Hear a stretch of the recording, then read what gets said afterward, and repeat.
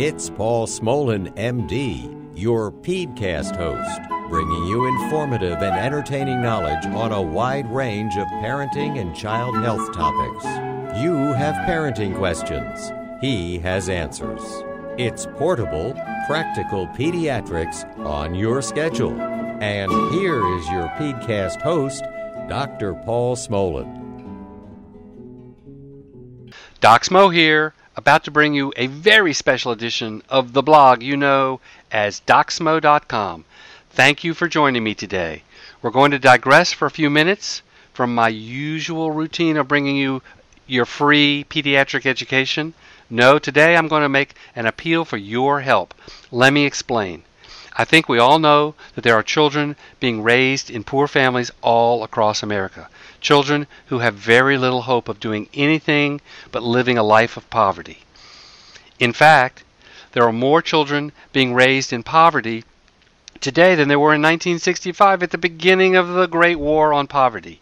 So throwing trillions of dollars into social welfare programs undoubtedly helped many, but has not solved the problem of chronic poverty. Generation after generation have lived this way, and it cannot go on. But there is hope, and that is what we're going to talk about today. There's a program in Charlotte, North Carolina, that has made a good start at a meaningful change. I believe this local Charlotte program, called A Better World, holds the key to unlocking the greatness of an entire generation of children. And in the next few minutes, my guest, Pastor Ken Gilliard, and I are going to tell you how a simple after-school program does this and how you can help. So to help us break this down further and find out what happens at A Better World is their founder, their most eloquent spokesman, and an advocate for a better world, Pastor Ken Gilliard. Welcome, Pastor Ken. Thank you, Dr. Smolin. So why don't you start out, break down the program for us, give us a description of what happens with these kids. Why is this so special? Well, 14 years ago, we started this program called A Better World. We started this program in an old body shop, a body repair shop. We started our church there on Moorhead Street. And I've always had a real heart for going back helping children like my own self, because I came from these same environments. And we started this program, Better World, in one of the toughest neighborhoods in Charlotte at the time, with crime, drugs, prostitution. And we wanted to go in and show that community that we cared as a church. So we started a program with 8 young men who would come by the church office and just sit around, because there was really nothing to do in the neighborhood, because the drug dealers had taken over most of the parks, and with broken glass and needles and cracked pipes and the whole 9 yards. It was just a mess. And these children, young men, really wanted something more positive in their life. So we decided, after canvassing the neighborhood, asking the people what could we do for them, versus going in and saying what we can do for you. We asked them what we could do for them, and they told us they needed something for their children to do. So God made it possible, with the help of Forest Hill Church and many of their members. We started the after-school program with these same 8 young men, with just some juice and some potato chips and snacks from Lance and Frito-Lay. It was not long after, 2 or 3 weeks later, if not longer, we had another gentleman to come in from Forest Hill. Him and his wife, they started bringing in a prepared hot meal for those who were up to like 3 days and like a month or so later.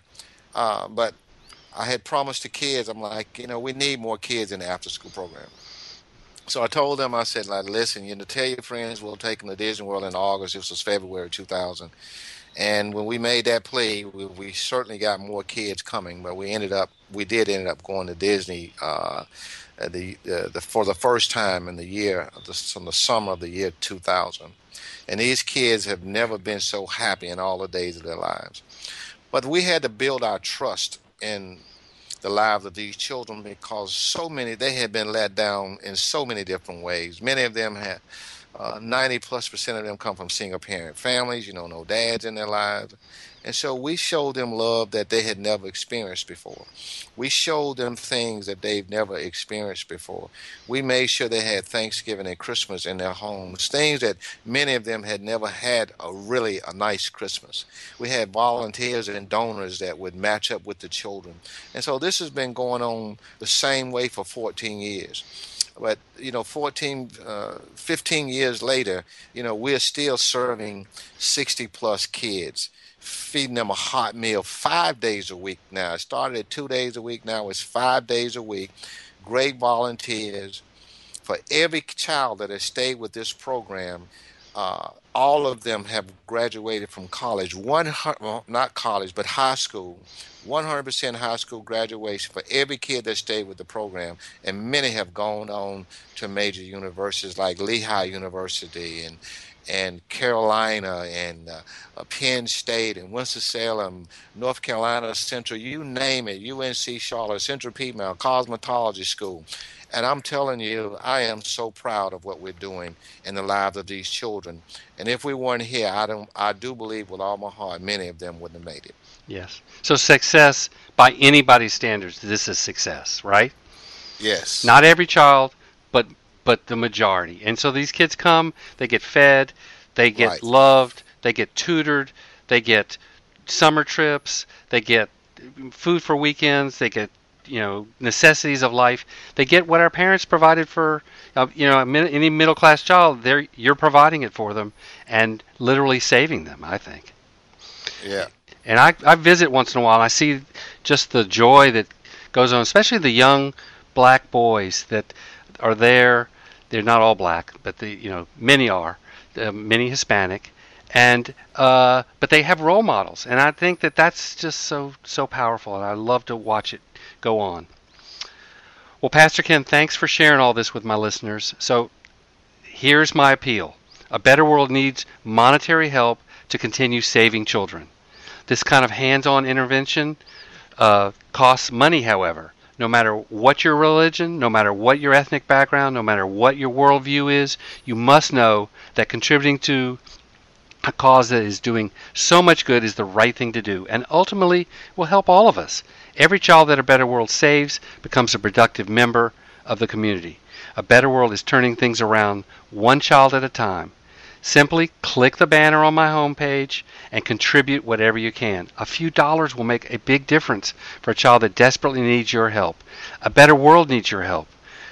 Together, small donations can save a child. You know it's the right thing to do.